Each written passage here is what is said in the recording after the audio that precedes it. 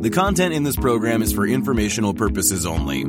You should not construe any information or other material as investment, financial, tax, or other advice.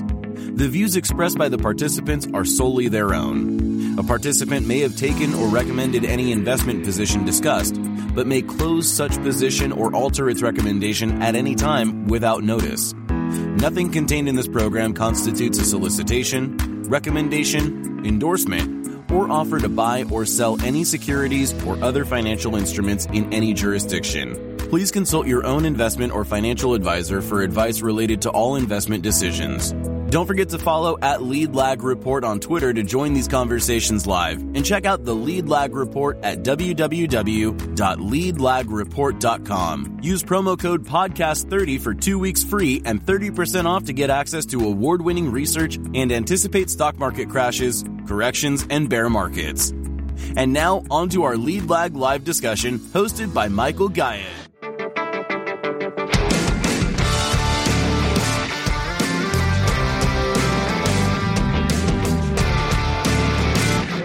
My name is Michael Guyett, publisher of the Lead Lag Report. Joining us for the hour here is Tony Nash of Complete Intelligence. I've found a lot of people that I respect following Tony. I saw a few people saying they were excited to hear what Tony has to say, so hopefully we'll have a good conversation here. Tony, for those who aren't familiar with your background, talk about who you are, how'd you get involved in the data side of markets and forecasting in general, and what you're doing with Complete Intelligence. Sure.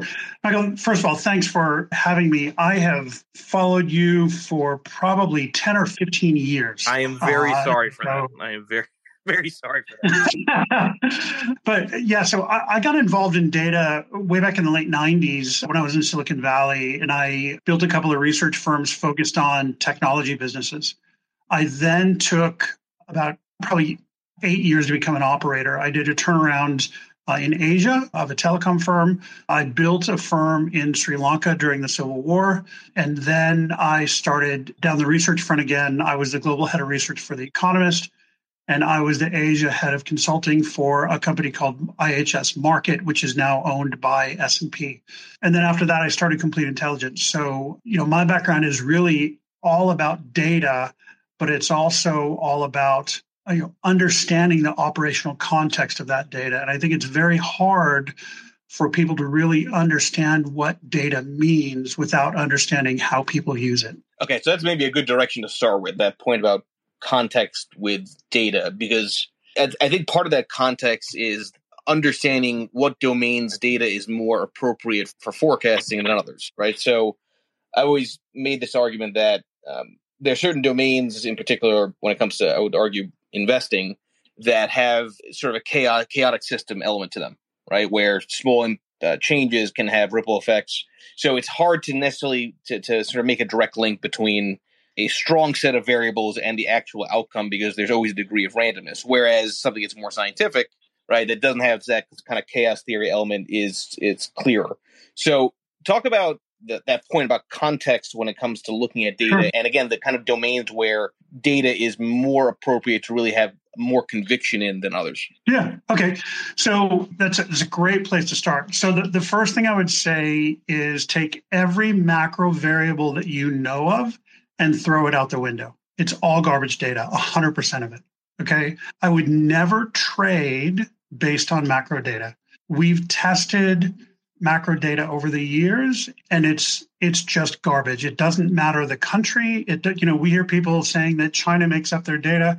While that may be true, you can kind of fill in the blank on almost any country, because I don't know how much you guys understand about macro data, but it is not market clearing data.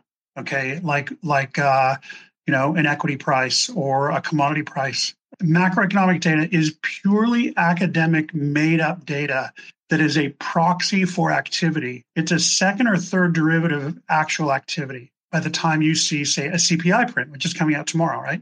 So, and it's late, and it's really not all that meaningful. So I wouldn't really make a trade or put a strategy together based on macro data. Even historical macro data, every OECD country revises their data by 4 times or something.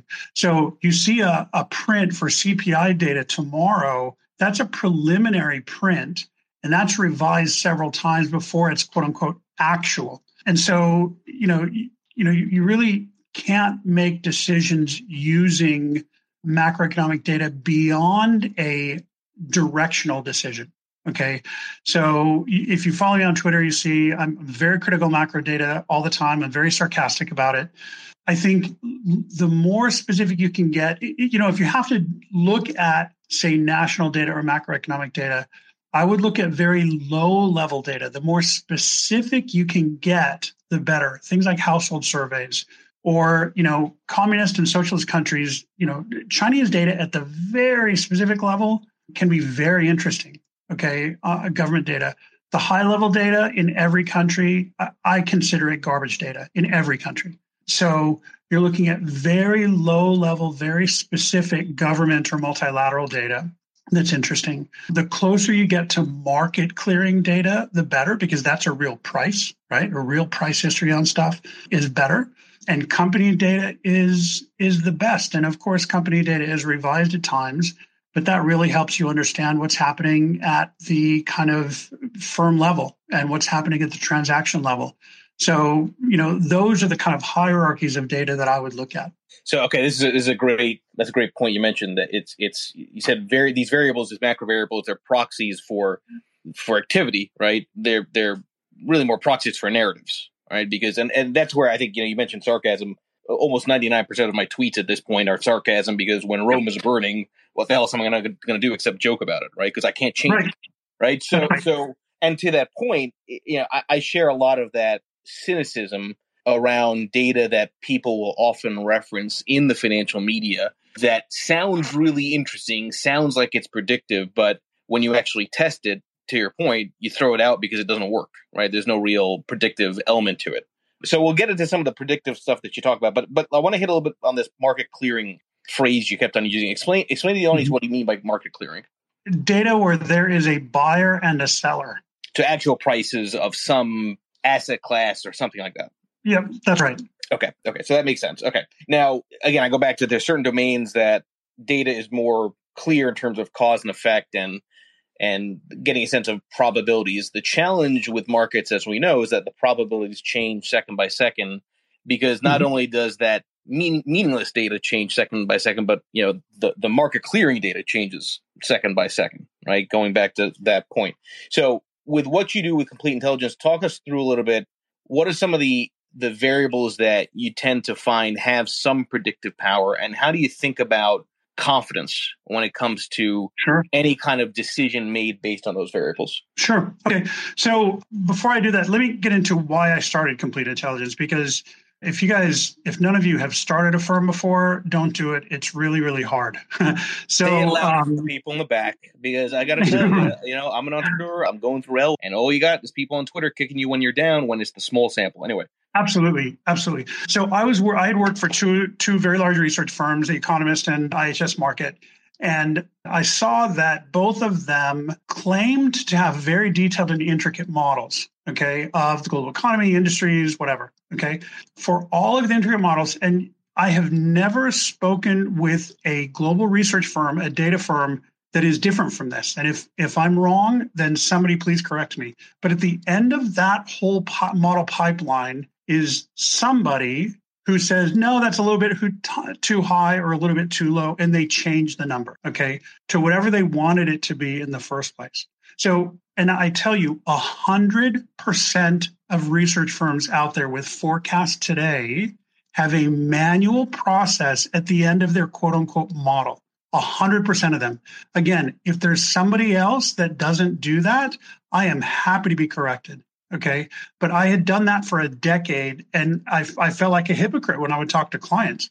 So I started Complete Intelligence because I wanted to build 100% machine-driven forecasts across economics, across market, across equities, across commodities, across currencies. Okay. And we've done that. So we have a multi-phase, multi-layer machine learning process that takes in billions of data items. We're running trillions of calculations every week when we reforecast our data. right now, the interval of our forecast is monthly interval forecast. So if people are looking at daily prices, that's not what we're doing now. Okay, we will be launching daily interval forecasts. I would say probably before the end of the year to be conservative, but we're doing monthly interval forecasts now. Now, why is everything I've said is meaningless unless we measure our error? Okay, so for every forecast that we do, and if you log into our website, you can see whether it's the gold price, the S&P 500, USDJPY, molybdenum, or whatever. We track our error for every month for everything that we do.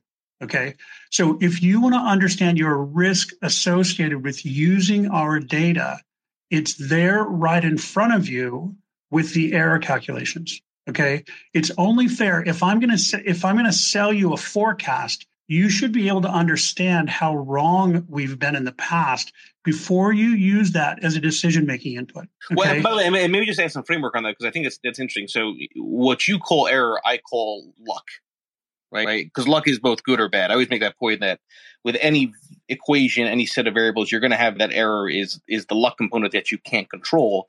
And that doesn't necessarily mean that the equation is wrong, right? It just means that for whatever reason, that error in that moment in time was higher or lower than you might otherwise want. Or I guess higher. Well, there is no such thing as zero error. And anybody who tells you that they have zero error is obviously, they're an economist. And, they don't understand how markets work. So there is always error in every calculation. So the reason we track error is because that serves as a feedback loop into our machine learning process. Okay. And so, we have feedback loops every week and what we're doing right now is every Friday, end of day, we'll download global data, process it over the weekend, have a new forecast on Monday morning. Okay. And so all of that error, whether it's near-term error, short-term error, or say medium-term error, we feed that all back in to help correct and understand what's going on within our process. And we have, like I said, we have a multi-phase process in our machine learning platform. So error is simply understanding the risk associated with using our platform. We'll be back after a quick break. Hello, listeners. Michael Guyette here from Lead Lag Live. Are you ready to take a deep dive into market trends, risk management, and investment strategies? Then you need the Lead Lag Report. Our in-depth analysis helps you understand the financial markets like never before. And guess what? We're giving you a chance to experience it at a discounted rate. Visit theleadlag.report/leadlaglive and get an exclusive 30% off on your subscription. Don't miss out. Level up your investment game with the Lead Lag Report. And now, back to our discussion. Right, which is basically how apt is thing that you're forecasting to that error, which is, again, luck, good or bad. I'm trying to put it in sort of a qualitative framework also, because I think there's errors in life, obviously, too, right? And some of them are good or bad, but there's always, those elements. Right. But here's what I would, and I don't want to dispute this too much, but I think there is, so you use the word luck, and that's fine. That's fine. But I think luck has a bit to do with the human element of a decision. Okay. We're using math and code. There's zero human interaction with the data and with the process. And so I wouldn't necessarily call it luck. I mean, it literally is error. Like, our algorithms got it wrong. So, and if you want to call it luck, that's absolutely fine. But I would say luck is more of a human, say an outcome associated with a human decision, more than something that's machine driven, that's iterating. Again, we're doing trillions of calculations every week to get our forecasts out there. Yeah, no, that's fair. And maybe for the audience, Tony, explain what machine learning is. Now, sure. I once, I developed an app called HowYouDish, and I was having dinner with the head developer once, and he said he just came back from a conference about machine learning. And he was just basically, while having drinks with me, laughing and joking, saying, everybody uses this term machine learning, but it's really just regression analysis, right? So talk about machine learning. What is actual machine learning? How important is recent data to changes in the regression? Because I assume that's part of the the sort of dynamic nature of what you do. Just kind of riff on that for a bit. Okay, so when I first started Complete Intelligence, I was really cynical about AI. And I spoke to somebody in Silicon Valley and asked the same question, what is AI? And this person said, well, AI is everything from a basic quadratic equation, upward. I'm not necessarily sure that I agree that something that simple would be considered artificial intelligence. What we're really doing with machine learning is there are really three basic phases. Okay, you have a pre-process, which is looking at your data to understand things like anomalies, missing data, weird behavior, these sorts of things. Okay, so that's the first phase that we look at. To be honest, that's the hardest one to get right. Okay. A lot of people want to talk about the forecasting methodologies and the forecasting algorithms. That's great, and that's the sexy part of ML. But really, the conditioning and the pre-process is the hardest part, and it's the most necessary part. Okay. When we then go into the forecasting aspect of it, we're using what's called an ensemble approach. So we have a number of algorithms that we use, and let's say they're 15 algorithms, that we use. We're looking at a potential combinatorial approach of any individual or combination of those algorithms based on the time horizon that we're forecasting. Okay, so we're not saying, a simple regression is the way to go. We're saying, there may be a neural network approach. There may be a neural network approach in combination with some sort of ARIMA approach. We're saying, something like that, right? And so we test all of those permutations for every historical period that we're looking at. So I think traditionally, when I look back at kind of quote unquote building models, in Excel, we would build a formula, and that formula was fairly static. Okay. And every time you did, say, a crude oil forecast, you had this static formula that you set your data against, and a number came out. We don't have static formulas at all. To forecast crude oil, every single week, we start at obviously understanding what we did in the past, but also retesting and reweighting every single algorithmic approach that we have, and then recombining them based upon the activity that happened on a daily basis in that previous week and in the history. Okay, so that's phase 2, the forecasting approach. And then phase 3 is the post-process, right? And so the post-process is understanding the forecast output. Is it a flat line, right? If it's a flat line, then there's something wrong. Is it, a straight line up? Then there's something wrong. Those are, to use some extremes, right? But, we have to test the output to understand if it's reasonable, right? So it's really an automated gut check on the reasonableness of the outcome. And then we'll go back and correct, outliers, potentially reforecast, and then we'll publish. Okay, so there are really 3 phases to what we do. And I would think 3 phases to most machine learning approaches. And so when we talk about machine learning, that's really what we're talking about, is that really generally 3-phase process, and then the feedback loop that always goes back into that. Yeah, no, that makes sense. Let's get. It's really boring after a while. No, but I think that's it's part of what I want to do with these spaces is try to get people to understand beyond sort of just the headline or the thing that is thrown out there as a term to what does that actually mean in practice. You don't have to know it fully in depth the way that you do, but I think having that context is important. I would say on the idea generation side and on the risk management side right now. Okay. Now, the other thing that I didn't cover is obviously we're doing markets, but we also we use our platform to automate the budgeting process within enterprises. Okay. So we work with very large organizations, and the budget process within these large organizations can take anywhere from, say, 4 to 6 months, and they take hundreds of people. And so we take that down to really interacting with one person in that organization, and we do it in, say, less than 24 hours, and we build them a continuous budget every month. Once accounting close happens, we get their new data, and then we send them a new, say, 18-month forward-looking forecast for them, so their FP&A team doesn't have to dig around and beg people for information and all that stuff. So some of this is on the firm, could be on the firm evaluation side as well, right? How will a firm perform? Nobody's using us for that, but the firms themselves are using that to help them automate their budgeting process.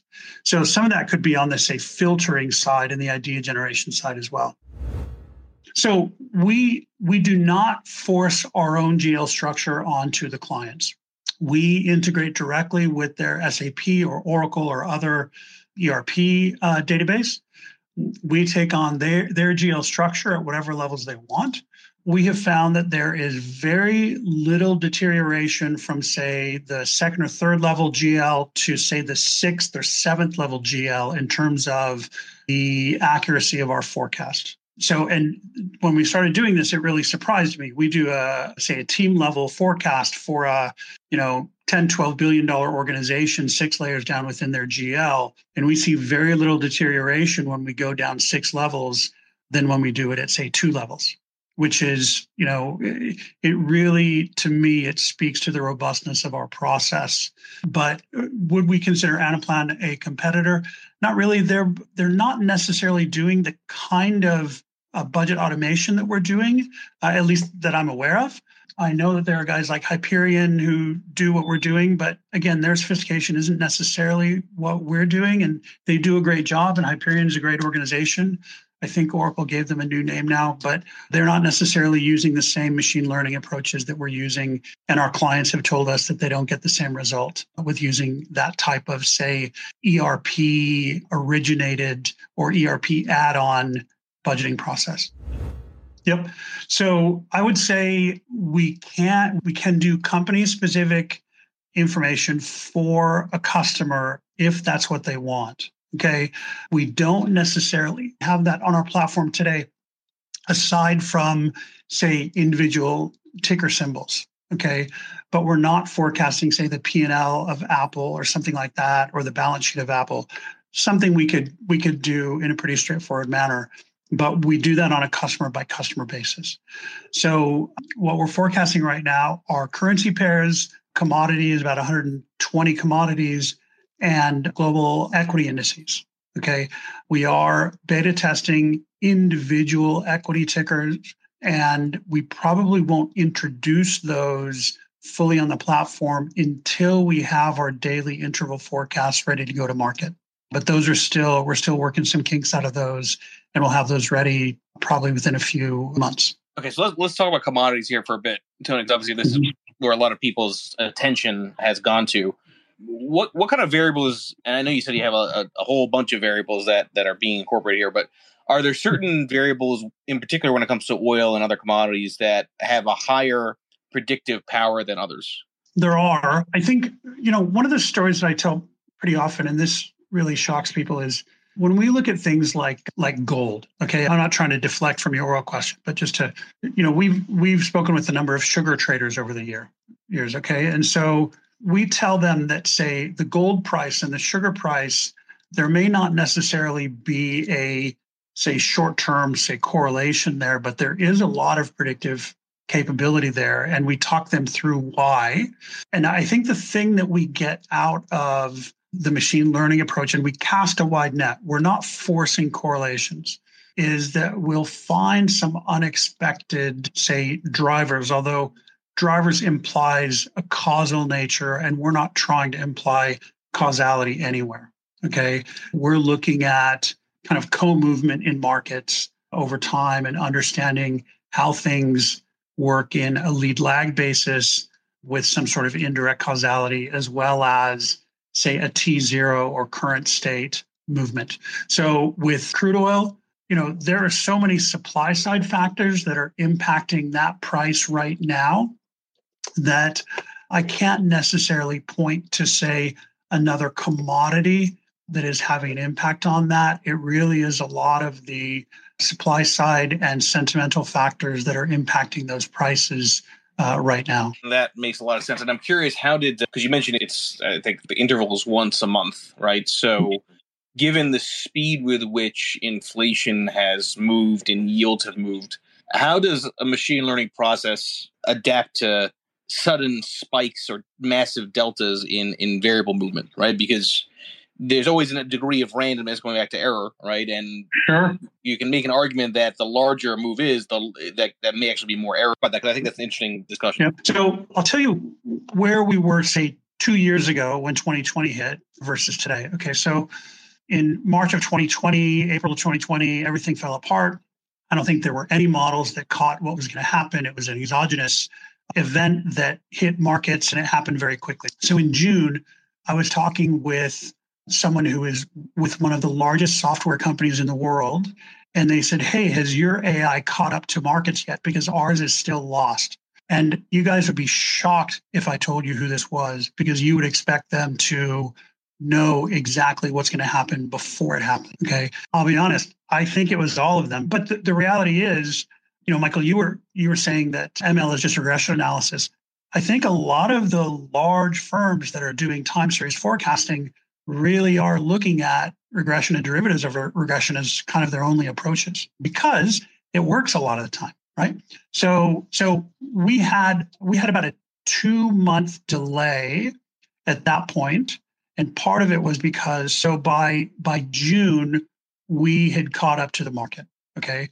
And we had started in February to iterate twice a month. We were doing once a month. I hope you guys can understand, with machine learning, 2 factors are we're always adjusting our algorithms, okay? We're always incorporating new algorithms. We're always, making sure that we can keep up with markets, because you cannot be static in machine learning. Okay. The other thing is we're always adding capacity. Why? Because we have to iterate again and again and again to make sure that we understand the changes in markets. Okay. So at that time, we were only iterating twice a month. And so it took us a while to catch up. Guys like this major technology firm and other major technology firms, they just couldn't figure it out. And I suspect that some of them probably manually intervened to ensure that their models caught up with markets. I don't want to accuse any individual company, but the temptation is always there, especially for people who don't report their error. The temptation is always there for people to manually intervene in their forecast process. Okay. So now, today, if we look, for example, at how are we catching changes in markets? Okay. So if I look at the S&P 500 for April, for example, our error rate for the S&P 500 for April, I think, was 0.6%. Okay. Now, in May, it changed. It deteriorated a little bit to, I think, 4 or 6%. I'm sorry, I don't remember the exact number offhand, but it deteriorated, right? But, when there are dramatic changes, because we're iterating at least once a week, if not twice a week, we're catching those inflections much, much faster. And what we're having to do, and this is a function of the liquidity adjustments, is where in the past you could have a trend and adjust for that trend and account for that trend, we're really our algorithms are having to select more methodologies with recency bias, because we're seeing kind of micro volatility in markets. And so again, for the audience, it's kind of like the difference between a simple moving average versus like an exponential moving average, right? Where you're weighting the more recent data sooner. We'll be back after a quick break. Foodies unite with How You Dish. It's social media with a secret sauce. Food, the world's first network for food enthusiasts. How You Dish connects foodies across the world. Share kitchen tips and recipe hacks. Discover hidden gem food joints and street food. Find foodies like you. Connect, chat, and organize meetups. How You Dish makes it simple to connect through food anywhere in the world. So, how do you dish? Download How You Dish on the Apple App Store now. Could be, yeah. Right. Yeah, that's a very, very simple approach, but yeah, it would be something like that. That's right. Yeah, so when we work with enterprise customers, that level of engagement is very tight, because, when we're getting kind of the full set of financial data from a client, obviously they're very vested in that process. So that's different from, say, a small portfolio manager subscribing to our CI Futures product, where we're doing forecasts and they have their own risk process in place, and they can do whatever they want with it, right? But again, with our enterprise clients, we are measuring our error so they can see the result of our continuous budgeting process. Okay. So if we're doing, let's say we launch with a customer in May, they close their May books in June, get them over to us, redo our forecast, and send it over to them and let them know what our error rate was in May. Okay. So they can decide how we're doing by department, by team, by product, by whatever, based upon the error rates that we're giving at every line item. Okay. So they can select, and we're not doing kind of capital projects budgets, we're doing business as usual budgets. So they can decide what they want to take and what they don't want to take. It's really up to them. But we do talk through that with them. And then over time, they just start to understand how we work and take it on within their own internal process. Let's go back a little bit, Tony. So you mentioned you do this machine learning forecasting work when it comes to broader economics, markets, and currency. Of those three, which has the most variability and randomness? In other words, which tends to have a higher error whenever you do any kind of machine learning to try to forecast what comes next? I would say it depends on the equity market, but probably equity markets. When there are exogenous shocks, so our error for April of 2020, again, we don't hide this from anybody, it was not good, but it wasn't good for anybody, right? And so, but in general, it depends on the equity market, but some of the emerging equity markets, EM equity markets, are pretty volatile. We do have some commodities like, say, rhodium, for example, okay?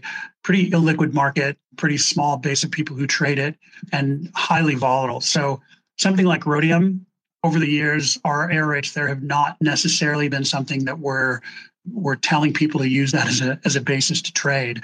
But obviously, it's a hard problem, right? And so, we're iterating that through our ML process, and looking at highly volatile commodities is something that we focus on and work to improve those error rates. Everybody that's here, I hope you find this to be an interesting conversation, because I think it's a part of the way of looking at markets, which not too many people are themselves maybe using, but is worth sort of considering, because I always make it a point that nobody can predict the future, but we all have to take actions based on that unknowable future. So to the extent that there might be some data or some conclusions that at least are looking at variables that historically have some degree of predictive power, it doesn't guarantee that you're going to necessarily be better off, but at least you have something to hang your hat on, right? I think that's kind of an aspect to investing here. Now, I want to go a little bit, Tony, to what you had mentioned earlier. You had lived abroad for a while in Europe, and when I was starting to record these spaces to put up on my YouTube channel, the first one I did that on was with Dan Arbus, and the topic of that space was around this sort of new world order that seems to be shaping up. I want you to just talk from a geopolitical perspective how you're viewing perhaps changing alliances because of Russia, Ukraine, and maybe even dovetail that a little bit into the machine learning side, because geopolitics is a variable which is probably quite volatile in some periods. Yeah, absolutely. Okay, so with the evolving geopolitical order, I would say, rather than kind of picking countries and saying it's lining up against X country or lining up with X country or Y country, I would say we've entered an era of opportunistic geopolitics. Okay. We had the Cold War where we had a fairly static order where people were with either red team or blue team. That changed in the 90s, of course, where you kind of had the superpower. And that's been changing over the last, say, 15 years with, say, China allegedly becoming kind of stronger and so on and so forth. So, but we've entered a fairly chaotic era with, say, opportunistic macroeconomic geopolitical relationships. And I think one of the kind of top relationships that is purely opportunistic today is the China-Russia relationship. And so, there's a lot of talk about China-Russia having this amazing new relationship, and they're deep, and they're going to go to war together or whatever. We've seen over the past, say, 3-4 months that that's just not the case. And I've been saying this for years. Just for kind of people's background, actually advised the Chinese government, the NDRC, which is the economic planning unit of the central government, on a product or on an initiative called the Belt and Road Initiative. Okay. I did that for 2 years. I was in and out of Beijing. I never took a dime for it. I never took expense reimbursement. Just to be clear, I'm not a CCP kind of pawn. But my view was, if the Chinese government is spending $1 trillion, I want to see if I can impact kind of good spend for that. So I have seen the inside of the Chinese government and how it works. And I also, in the 80s and 90s, spoke Russian and studied a lot on the Russian government and have a good idea about how totalitarian governments work. So I think in general, if we thought America First was offensive in the last administration, then you really don't want to learn about Chinese politics and you really don't want to learn about Russian politics because they make America First look like a kindergarten. And so whenever you have ultra nationalistic politics, any diplomatic relationship is an opportunistic relationship. And I always ask people who claim to be China experts, but say, please tell me and name one Chinese ally. Give me one ally of China. And you can't. North Korea, Pakistan. I mean, who is an ally of China? There isn't an ally of China. There is a transactional, opportunistic relationship with China, but there is not an ally with China. And so, from a geopolitical perspective, if you take that backdrop, looking at what's happening in the world today, it makes a whole lot more sense. And a lot of the doomsayers out there saying China's going to fall and it's going to have this catastrophic impact and all this other stuff, the opportunism that we see at the nation state level pervades into the bureaucracy. So the bureaucracy, we hear about Xi Jinping, and Xi Jinping is almost a fictional character. I hate to be, that extreme on it, but there is the aura of Xi Jinping and there is the reality of Xi Jinping. Just a guy. He's not Mao Zedong. He doesn't have the power that supposed Western Chinese experts claim that he has. He's just a guy. Okay. And so the relationships within the Chinese bureaucracy are purely transactional and they are purely opportunistic. So again, if you take that perspective and you look at what's happening in geopolitics, hopefully you can see things through a different lens. No, I'm glad you framed it in those terms, because I think it's very hard for people to really understand some of these dynamics when it's almost presented like the story for a movie, right? For what could be a conflict to come by the media, right? Because and it's almost overly simplified, right? When you hear this type of talk. So again, I want to go back into how does that dovetail into actual data, right? Maybe it doesn't at all. When you have some of these dynamics and you talk about market clearing data, you're going to probably see market movement somewhat respond off of geopolitical changes. Talk about anything that you've kind of seen as far as that goes, and how should investors consider geopolitical risk or maybe not consider geopolitical risk? Yeah, I think, when you see geopolitical adjustments today, all that really is, and I don't mean to overly simplify it, but it's a risk calibration, right? So, Russia invades Ukraine. That's really a risk calibration. How much risk do we want to accept? And then what opportunities are there, right? So when you hear about China, you have to look at what risk is China willing to accept for actions that it takes. Keeping in mind that China has a very complicated domestic political environment with COVID shutdown, lockdowns, and all of this stuff.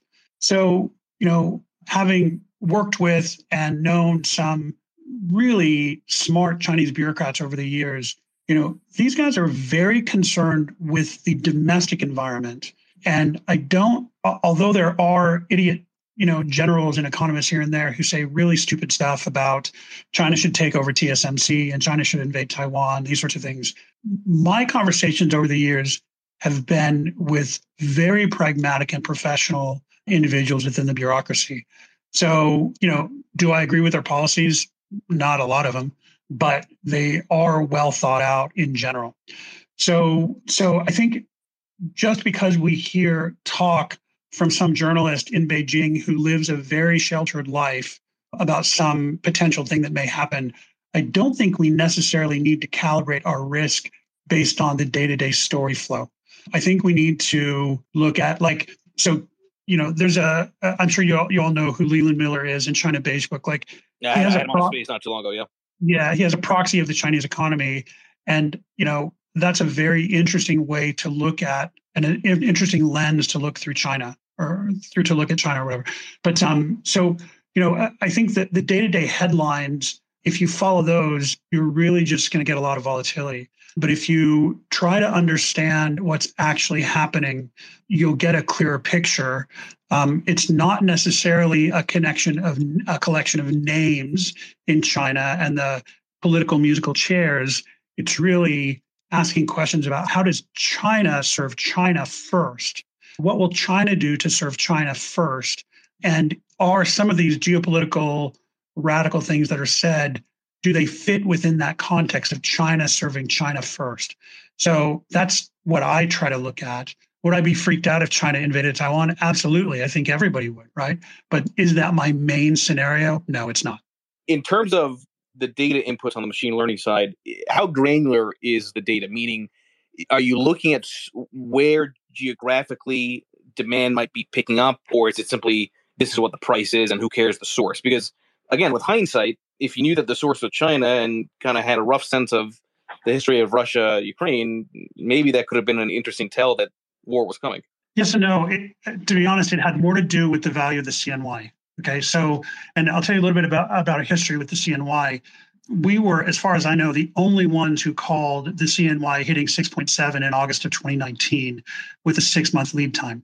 And so we have a very good track record with USD CNY.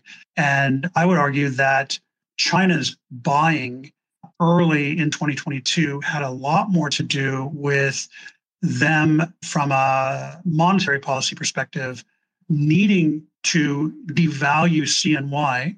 So they were hoard buying before they could devalue the CNY. And I think that had a lot more to do with their activity than Russia, Ukraine. Okay.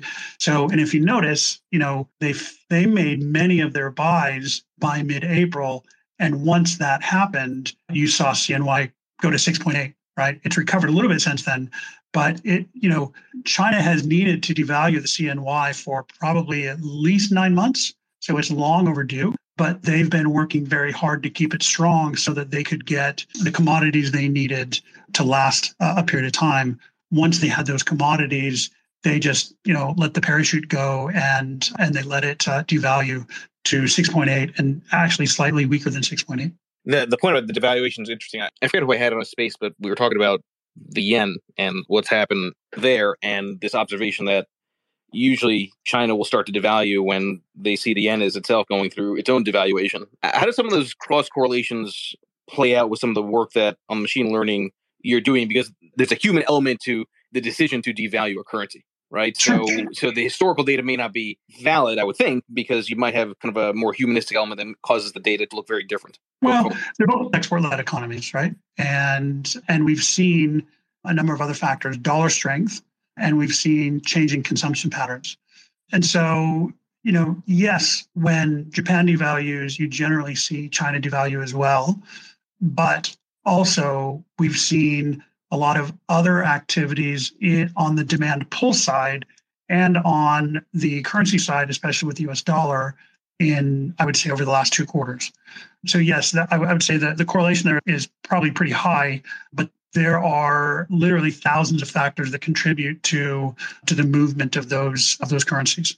Is there anything recently, Tony, in the output that the machine learning is spitting out that really surprises you? That and I understand that there's a subjective element, which is our own views on the world, and of course then the pure data. But I got to imagine it's fascinating sometimes if you're sitting there and seeing what's being spit out, if it's surprising. Is there anything that's been kind of an outlier in the output versus what you would think would likely happen going forward? Yeah, what was really surprising to me after we saw, just to stick on CNY for a minute, because it's the first thing that comes to mind, when we saw CNY devalue to 6.8, I was looking at our forecast for the next 6 months, and it showed that after we devalued pretty strong, it would moderate and reappreciate just a bit. And that was not necessarily what I was hearing, say, in the chatter. It was kind of, okay, here we go. We're going to go to 7 or whatever. But our data was telling us that that wasn't necessarily going to happen, that we were going to hit a certain point in May, and then we were going to moderate through the end of the year. So, we do see these bursty trends, and then we see, in some cases, those bursty trends continue for, say, an interim period. But with CNY, while I would have on my own expected the machines to say they need to keep devaluing because they've been shut down and they need to do everything they can to generate CNY, fund tickets. the machines were telling me that we would see this peak and then we would moderate again and it would kind of reappreciate again. So those are the kind of things that we're seeing that when I talk about this, it's, the other thing is this. So in early April, we have people come back to us on our forecast regularly who don't agree with what we're saying and they complain pretty loudly. So in April, we had... real quick, when you say, I chuckle when I hear that because whenever somebody doesn't agree with a forecast, they are themselves making a forecast. Of course, yeah. Right. Yeah, and so this person was telling us in early April that we're way wrong, that the S&P was going to continue to rally, and they wanted to cancel their subscription and they hated us and all this other stuff. And we said, okay, but the month's not over yet, so let's see what happens. This was probably a week and a half into April. And what happened by the end of April, things came in line with our forecast. And like I said earlier, we were like 0.4, 0.6% off for the month. And so, that person, had they listened to us at the beginning of the month, they would have been in a much better position than they obviously ended up being in, right? And so, these are the kind of things that we see we've got hundreds of stories about this stuff, but these are the kind of things that we see on a regular basis. And we mess up, guys. I'm not saying we're perfect. But the thing that when we do mess up, we're very open about it. Everything that we do is posted on our website. Every call we make, every error we have is there, warts and all. Okay. And so we're not hiding our performance, because if you're using our data to make a trade, we want you to understand the risk associated with using our data. That's really what it comes down to. It reminds me of back in 2011 and in some other periods, I've had similar situations where I was writing and I was very adamant in saying the conditions favored a summer crash, right? I was saying that before the summer. And the markets would be going up and people would say, oh, where's your summer crash? And I would say, the summer hasn't started. Right. Like, it's amazing. It's amazing how people, I don't know what it is. I don't know if it's just short-termism or just this kind of culture of constantly reacting as opposed to thinking. But it is remarkably frustrating, going back to your point at the very beginning, being an entrepreneur, don't do it, that you have to build a business with people and customers who, in some cases, are just flat out naive. That's all right, though. That's a part of the risk that we accept, right? Yeah. The other thing, Michael, right? No, that happens with every industry. But yeah. From the entrepreneur standpoint, it's what you're doing. The likely outcome of your product, of your service. You're trying to communicate that to end clients. But then, in the single roll of the die, the end client who comes to you exactly for that, simply because they disagree with the output, now says, "I want out." Oh yeah. Well, where is your summer call from 2011? The analogy today is, where is your recession call? Right. Okay. So, that's become the "how come you're not one of us" calls right now. So, it's just one of those proof points. And if you don't agree with that, then, you're stupid. So I would say you never finish with that. There is always a consensus and something you absolutely must believe in, or you don't know what you're talking about. Yeah, well, thankfully, you know what you're talking about. So appreciate everybody joining this space. Tony, first time you and I are talking, I enjoyed the conversation because I think it's a different spin on investing. And I encourage everybody to take a look at Tony's firm and follow him here on Twitter. So thank you, everybody. Thank you, Tony. The content in this program is for informational purposes only. You should not construe any information or other material as investment, financial, tax, or other advice. The views expressed by the participants are solely their own. A participant may have taken or recommended any investment position discussed, but may close such position or alter its recommendation at any time without notice. Nothing contained in this program constitutes a solicitation, recommendation, endorsement, or offer to buy or sell any securities or other financial instruments in any jurisdiction. Please consult your own investment or financial advisor for advice related to all investment decisions. Don't forget to follow at Lead Lag Report on X, Instagram, Threads, and YouTube, and check out the Lead Lag Report at www.leadlagreport.com. Use promo code podcast30 for 2 weeks free and 30% off to get access to award-winning research and anticipate stock market crashes, corrections, and bear markets.